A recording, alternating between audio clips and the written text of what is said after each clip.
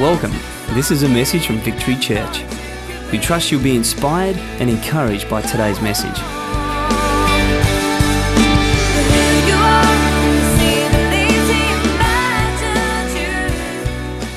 Excellent. Well, this morning we are about to start a new series.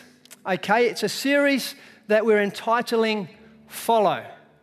Okay, and I just am really excited about what we're going to unpack over the next month, or perhaps a little bit more than that.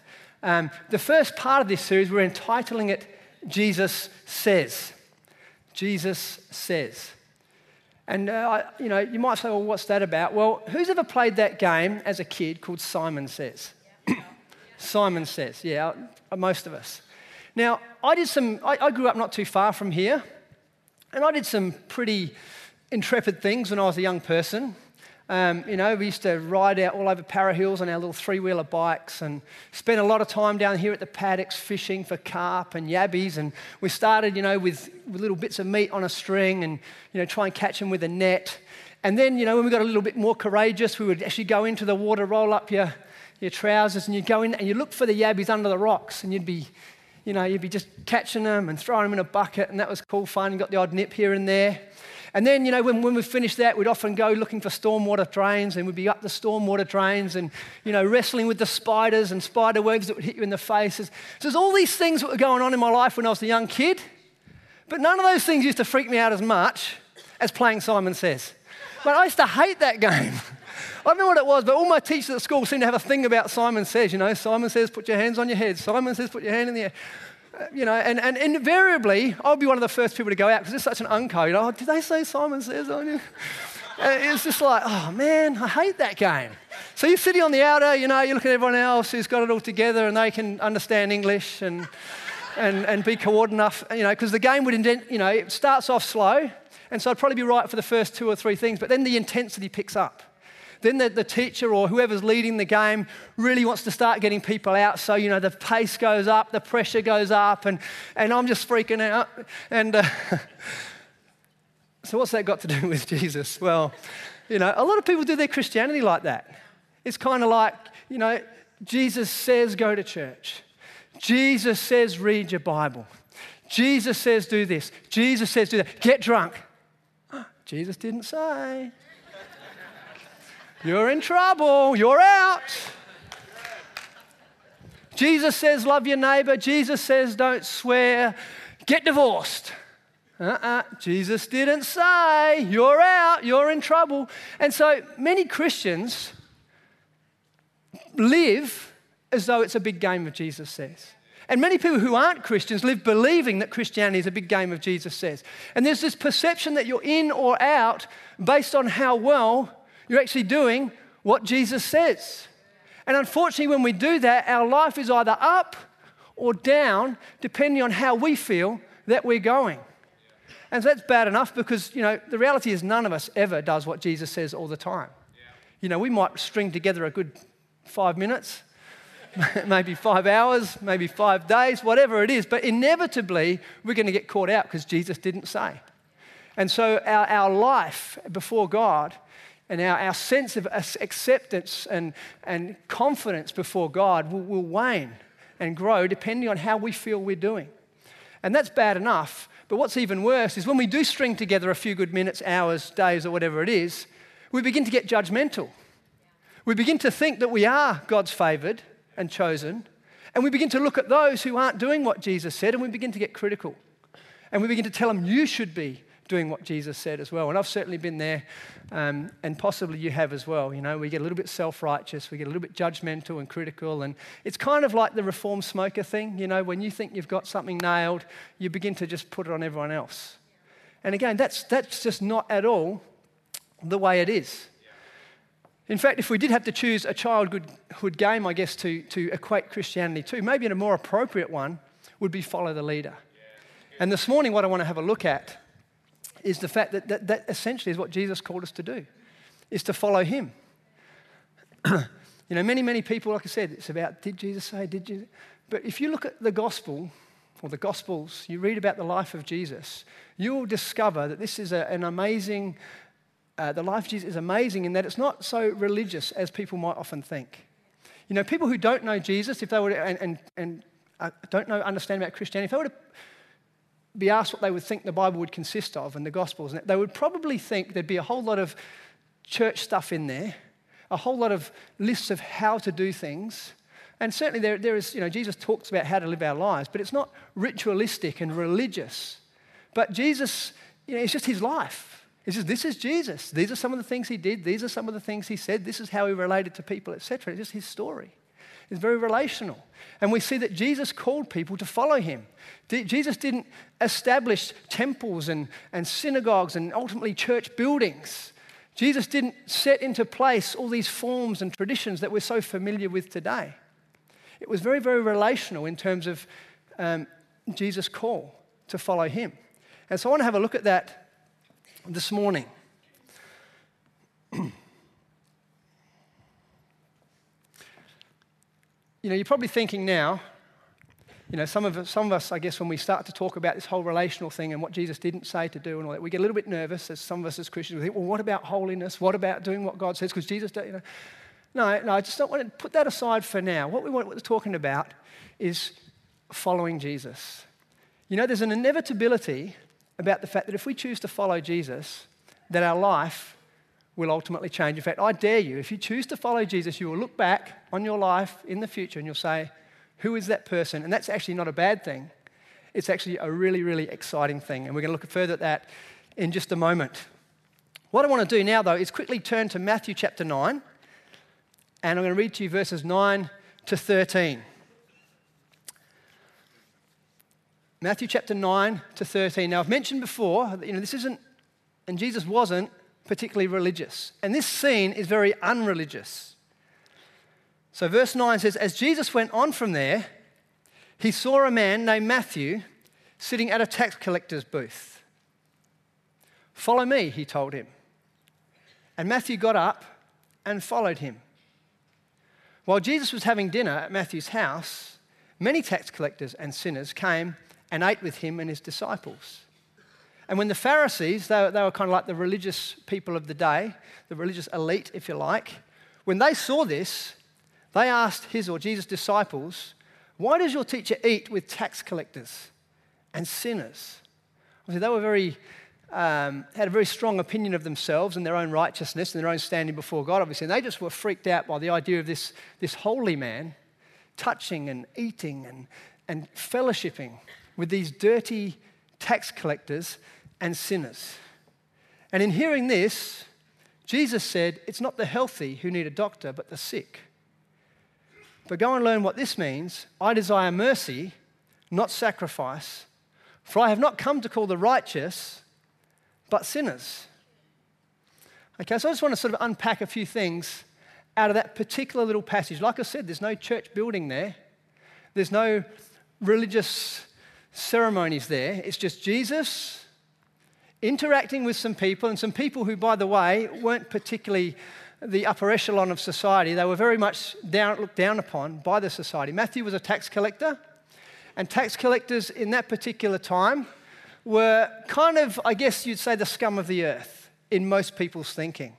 They were seen as traitors, okay, because they were either collecting taxes for Rome or collecting taxes for Herod, and they were seen as traitors. They were basically doing the work of the bad guys, if you like. And often they were doing it at the expense of the people that they were collecting from. They weren't just collecting the taxes, but they were collecting over and above the taxes. Because what would happen in those days, you know, rich people could actually buy the rights to collect taxes. And they would pay some of the taxes up front, and then they would employ people in the area to collect taxes, and obviously they would need to get their money covered. And so people would be charging interest, and over and above that, you know, people would be doing what humans do, and that's ripping people off.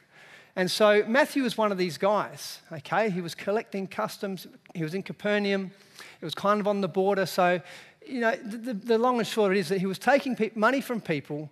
He was seen as someone who wasn't, you know, he was dealing with money. He was charging interest in all likelihood. And so he was doing all the things that good Jewish boys didn't do, okay? And so it set him at odds with the religious elite to start with. Not only that, but obviously tax collectors hang around with other tax collectors, and it just seemed that they were kind of at the bottom rungs of society, and they collected around them all sorts of undesirable type characters. If we read through the Gospels, we'll see that, there were prostitutes and all other types of sinners. And so to put it in our context, I don't know who you wouldn't trust and who you wouldn't like. Maybe there are people who you think of, maybe it's if you found someone selling drugs to your kids, that level of frustration and hatred, and that would be something like what we're talking about with these guys, the way they would view these tax collectors. Maybe there's certain people in our society today who have a bit of a reputation for being untrustworthy. At the risk of offending some, I hope I don't, but sometimes politicians don't get a very good rap. Certain salespeople, maybe car parking inspectors, pastors even. There are certain people in society that just get people's goat up, and we're all different backgrounds here, so maybe there's different people, but this is who Matthew was. He was not someone who you would have necessarily liked to be around if you were one of the religious elite, okay? So I just want to look this morning at 4 truths about following Jesus, okay? 4 truths about following Jesus. And the first thing is that being a sinner does not disqualify you.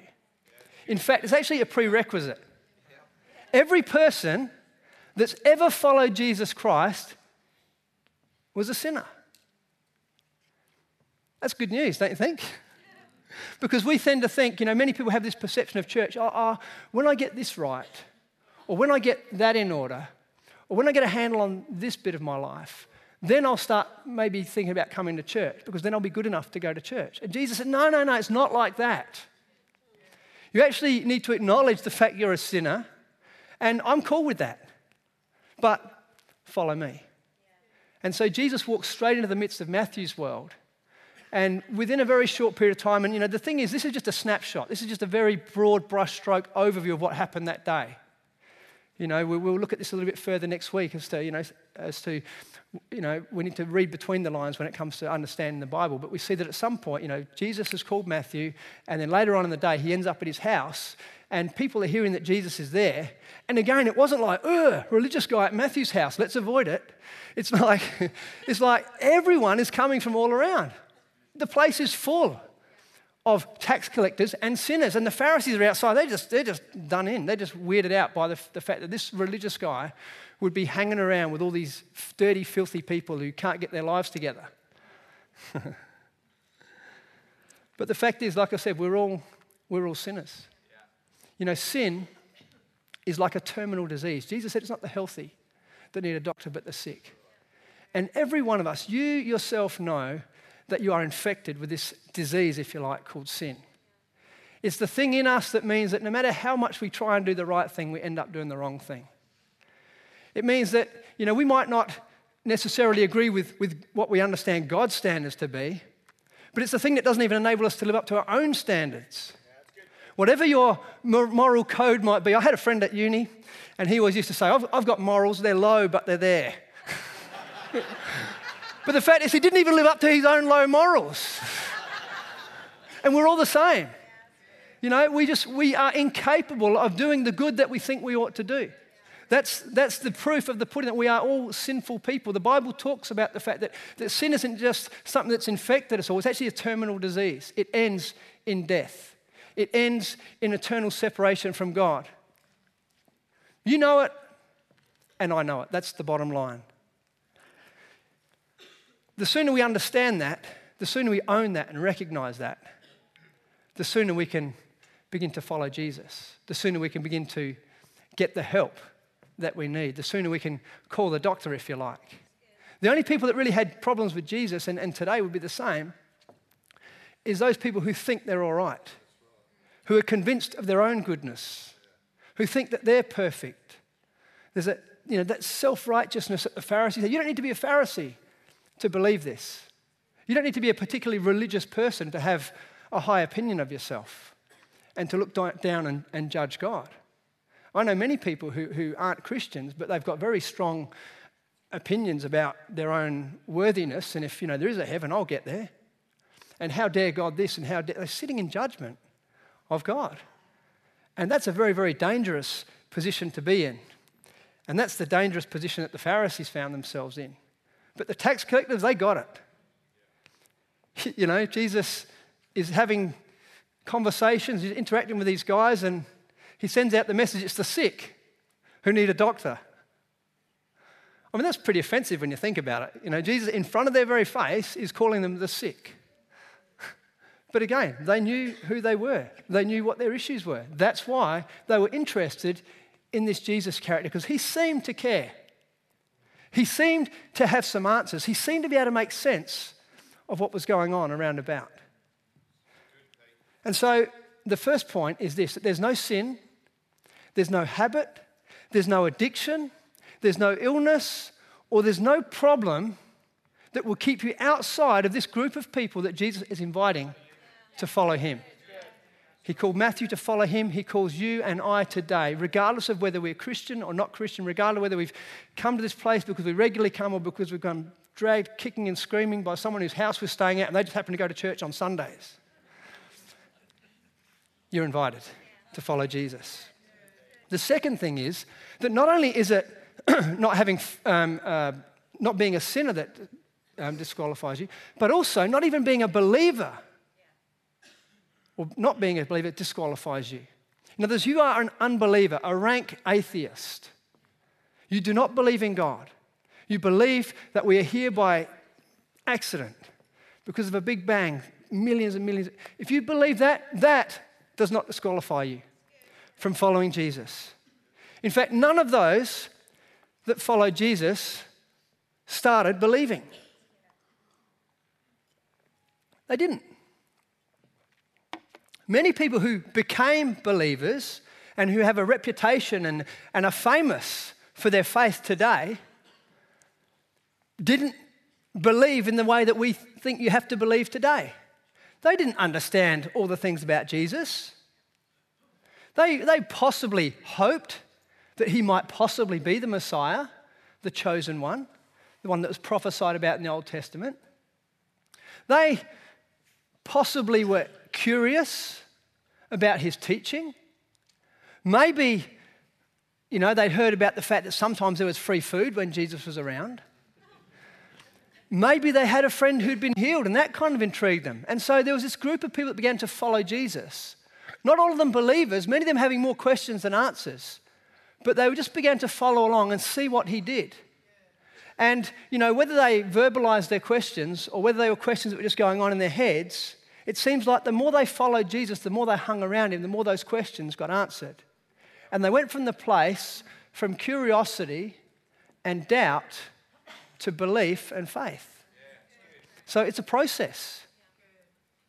Even, Jesus' closest followers, it amazes me as you read through the Gospels and you see that many times it's like Jesus is tearing his hair out in exasperation over the lack of faith of his own disciples. How long do I have to put up with you guys? Are you still so dull?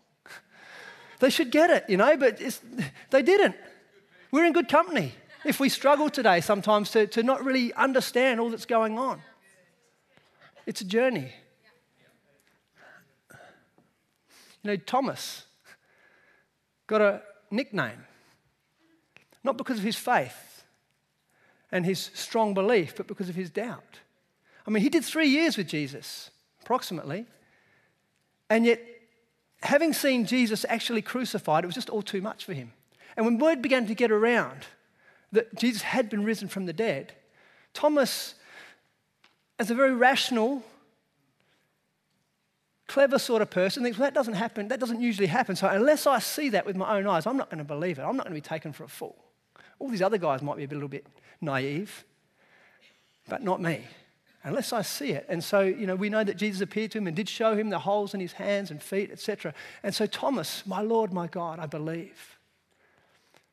So we're in good company, and we needn't be intimidated sometimes by our lack of understanding or the questions that we may still have. Some people think, I welcome questions. I think questions are a healthy thing.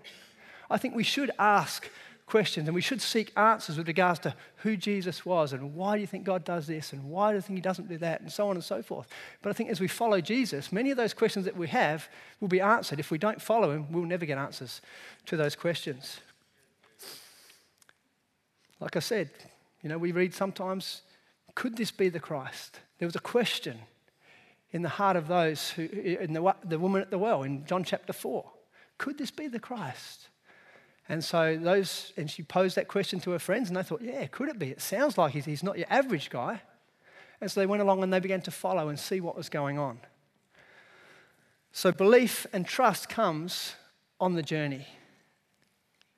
Today, you might not believe that Jesus even is a historical figure. In other words, you might think he is just a figment of someone's imagination.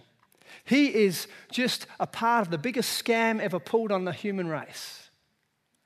You might think he's up there with the Easter Bunny and Father Christmas and everything else. That does not preclude you from taking a step and following Jesus. You might think, well, yeah, I've done enough history, I've done enough reading to know that Jesus was a historical figure. But man, believing that Jesus is God, give me a break. That doesn't preclude you from following Jesus. You can still pick up a Bible and you can still begin to read about his life. You can go to the Gospels and the start of the New Testament and you can just begin to read over. You don't need to be a Christian to do that. You don't need to even believe Jesus existed to do that. You don't even need to believe he's the Son of God to do that. But I would encourage you to do it nonetheless. Because if Jesus is who many people say he is, I think that's a question worth asking. And it's a path worth beginning to walk down. Maybe you could come back next week and hear some more about what we're talking about when we're talking about following Jesus. There are things that we can do, even in our unbelieving, irreligious, sinful state, that can start to move us along the path with Jesus.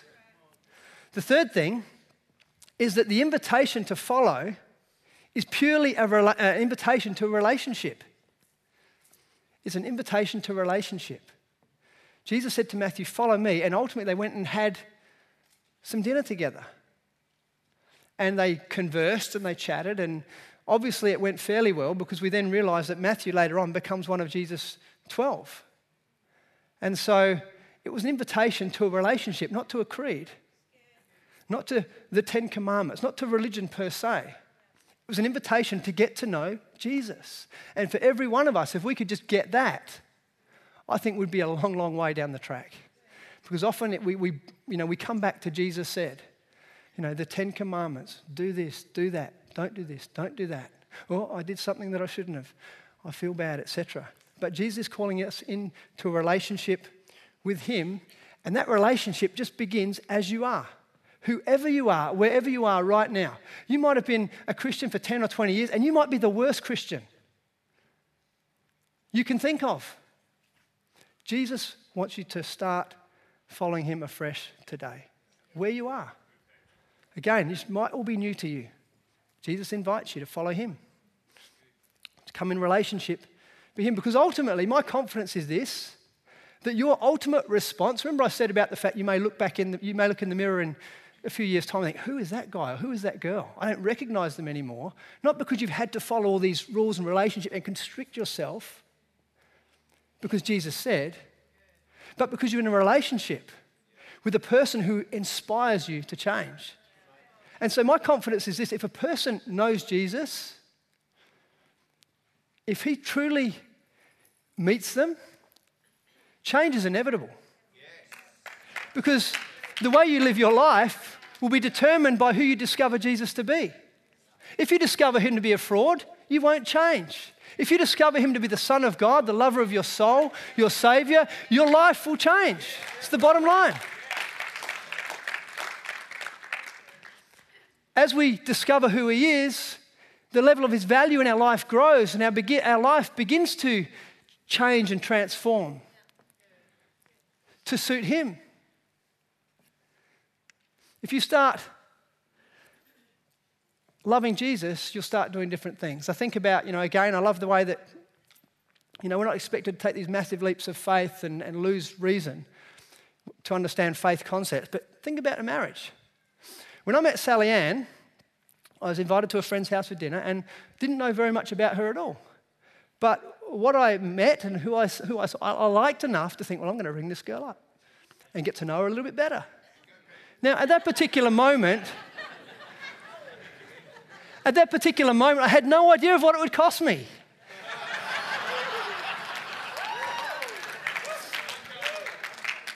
I had a Land Rover when I met Sally Ann.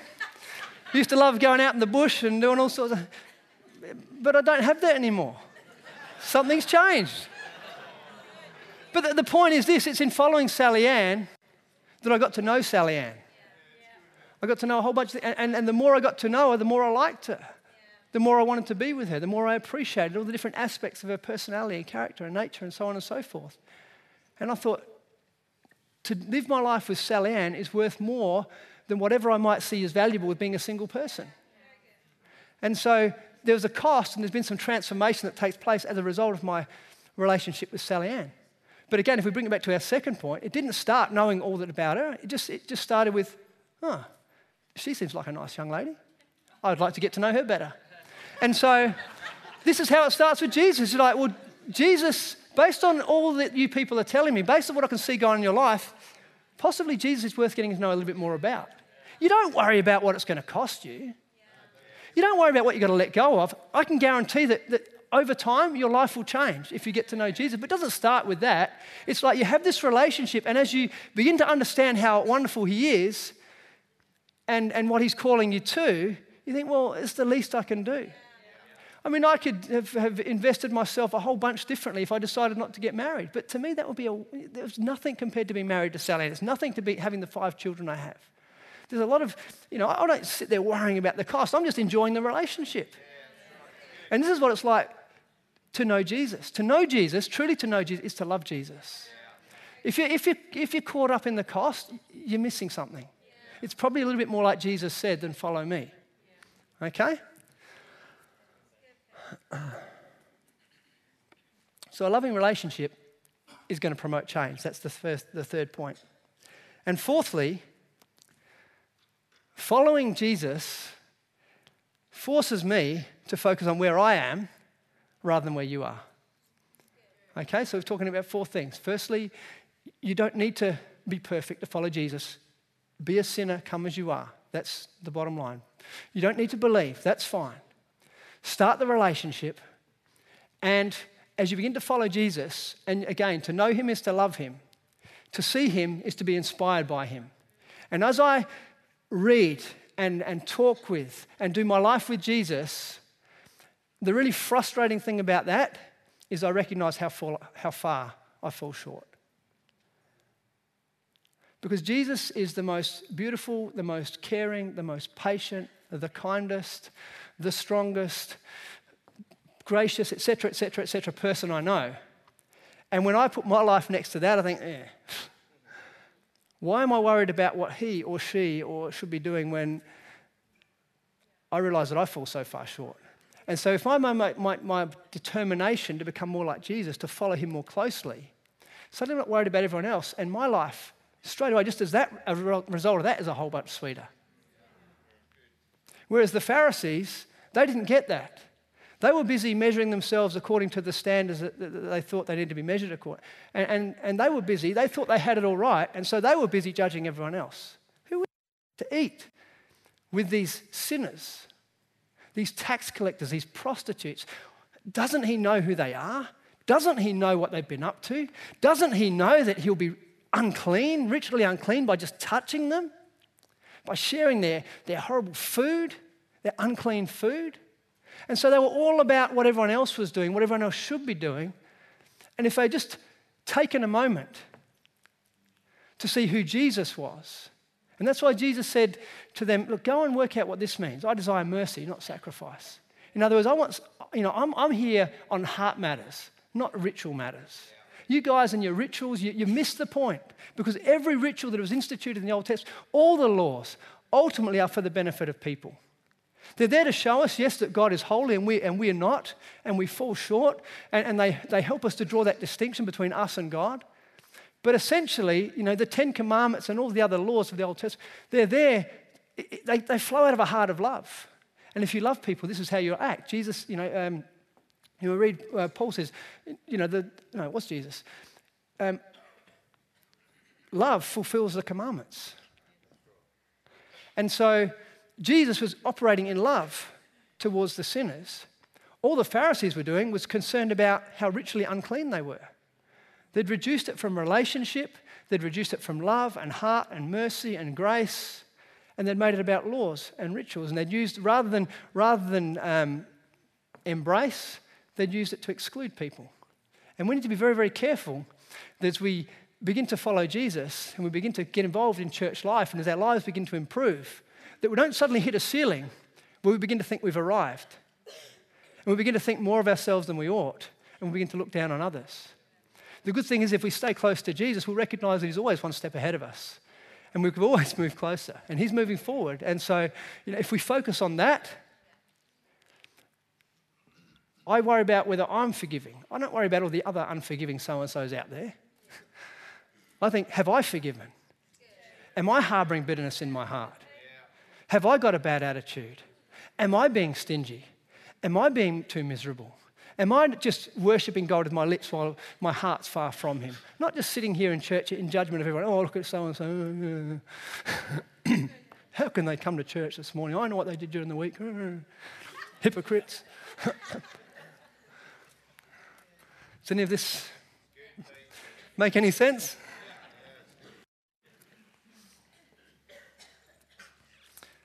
The health of my marriage, again, my relationship with Sally Ann, is totally about the way I relate to her.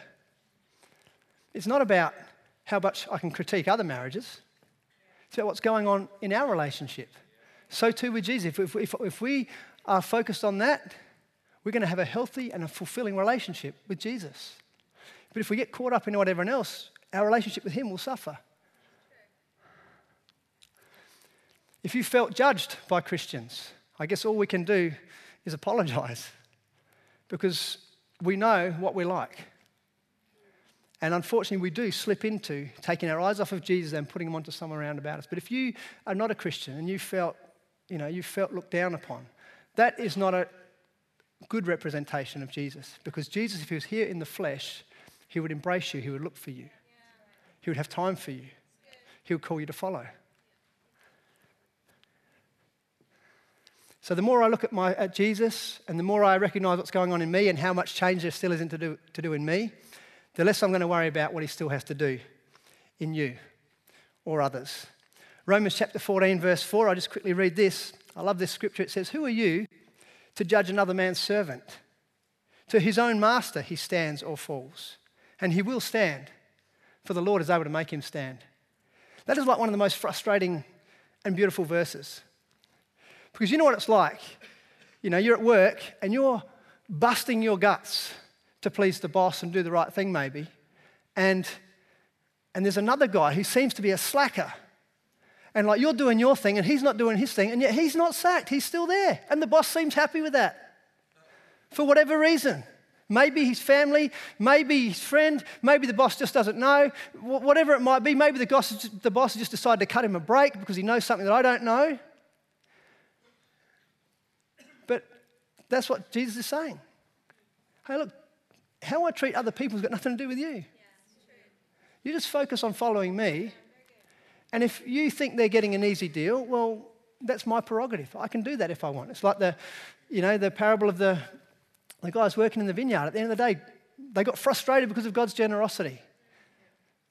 And we need to be careful that we don't get frustrated because of God's generosity, because, God is dealing with me on some things that at this very moment he may not be dealing with you on. And I've found that throughout life. It's like it's a journey you walk with God. And just because God is dealing with me about my language, you could be off there swearing your heart out and feeling no conviction. And no one's saying anything. And people are getting saved as a result of your witness. And, everyone's loving you and thinking you're a great person. And I can get really bent out of shape by that. And I can try and put what God is telling me onto you and miss the point. Because I stand before God based on what I do. And you stand before God based on what you do. But even beyond that, how he sees you and he loves you. Okay? All right. Imagine this. Imagine being a part of a group of people that got this. A group of non-judgmental people who are committed to following Jesus as closely as they possibly can. A group who recognise that none of us are perfect and that we all need support and help at times. I don't know, I just imagine that that's what the church is supposed to be like. Rather than a group of people that are busy looking over each other's shoulder and trying to hold one another accountable. And look, again, I'm not saying it's a free-for-all. But I'm just saying that if we could get this, if we could follow Jesus more closely, I think there'd be a greater sweetness in our spirit and in our ability to live with one another. I think, sometimes, you have those moments where God seems a long way off. It's like, I've lost him in the crowd, where is he? But if we're all moving in the same direction, if we're all pressing up close behind Jesus, there'd be a sense of, you get pushed along in the crowd, you'd still be moving forward. I think, sometimes it's like, if you don't see one of those time-lapse shots of Rundle Mall, people just going everywhere. The church shouldn't look like that. People just everywhere doing their own thing. There should be a general sense, when Jesus was walking somewhere, the crowd was following. And you didn't even have to see Jesus to know where Jesus was going and be able to follow. And I think there's something in that, I'm sure, for us as the church. If we are following closely to Jesus, we're generally moving in the same direction. We're treating one another according to the same values because they're the values that Christ has instilled in our lives. I just think it'd be a lot easier to stay on track and to stay close rather than doing some of this other stuff that often, unfortunately, we can be guilty of in the church. But that's God's intention for the church, is that we just press up close to Jesus. We keep the focus on ourselves. We don't worry about what we've done. We don't even worry about necessarily what we believe because that will take care of itself. It's a relationship. Over time, you don't start a relationship knowing everything you need to know about someone. You just get to know them. And over time, based on how that person does life, you grow in trust or you grow to mistrust. I'm just saying, as you follow Jesus, you will grow in trust. It's inevitable. So, in conclusion, are we following?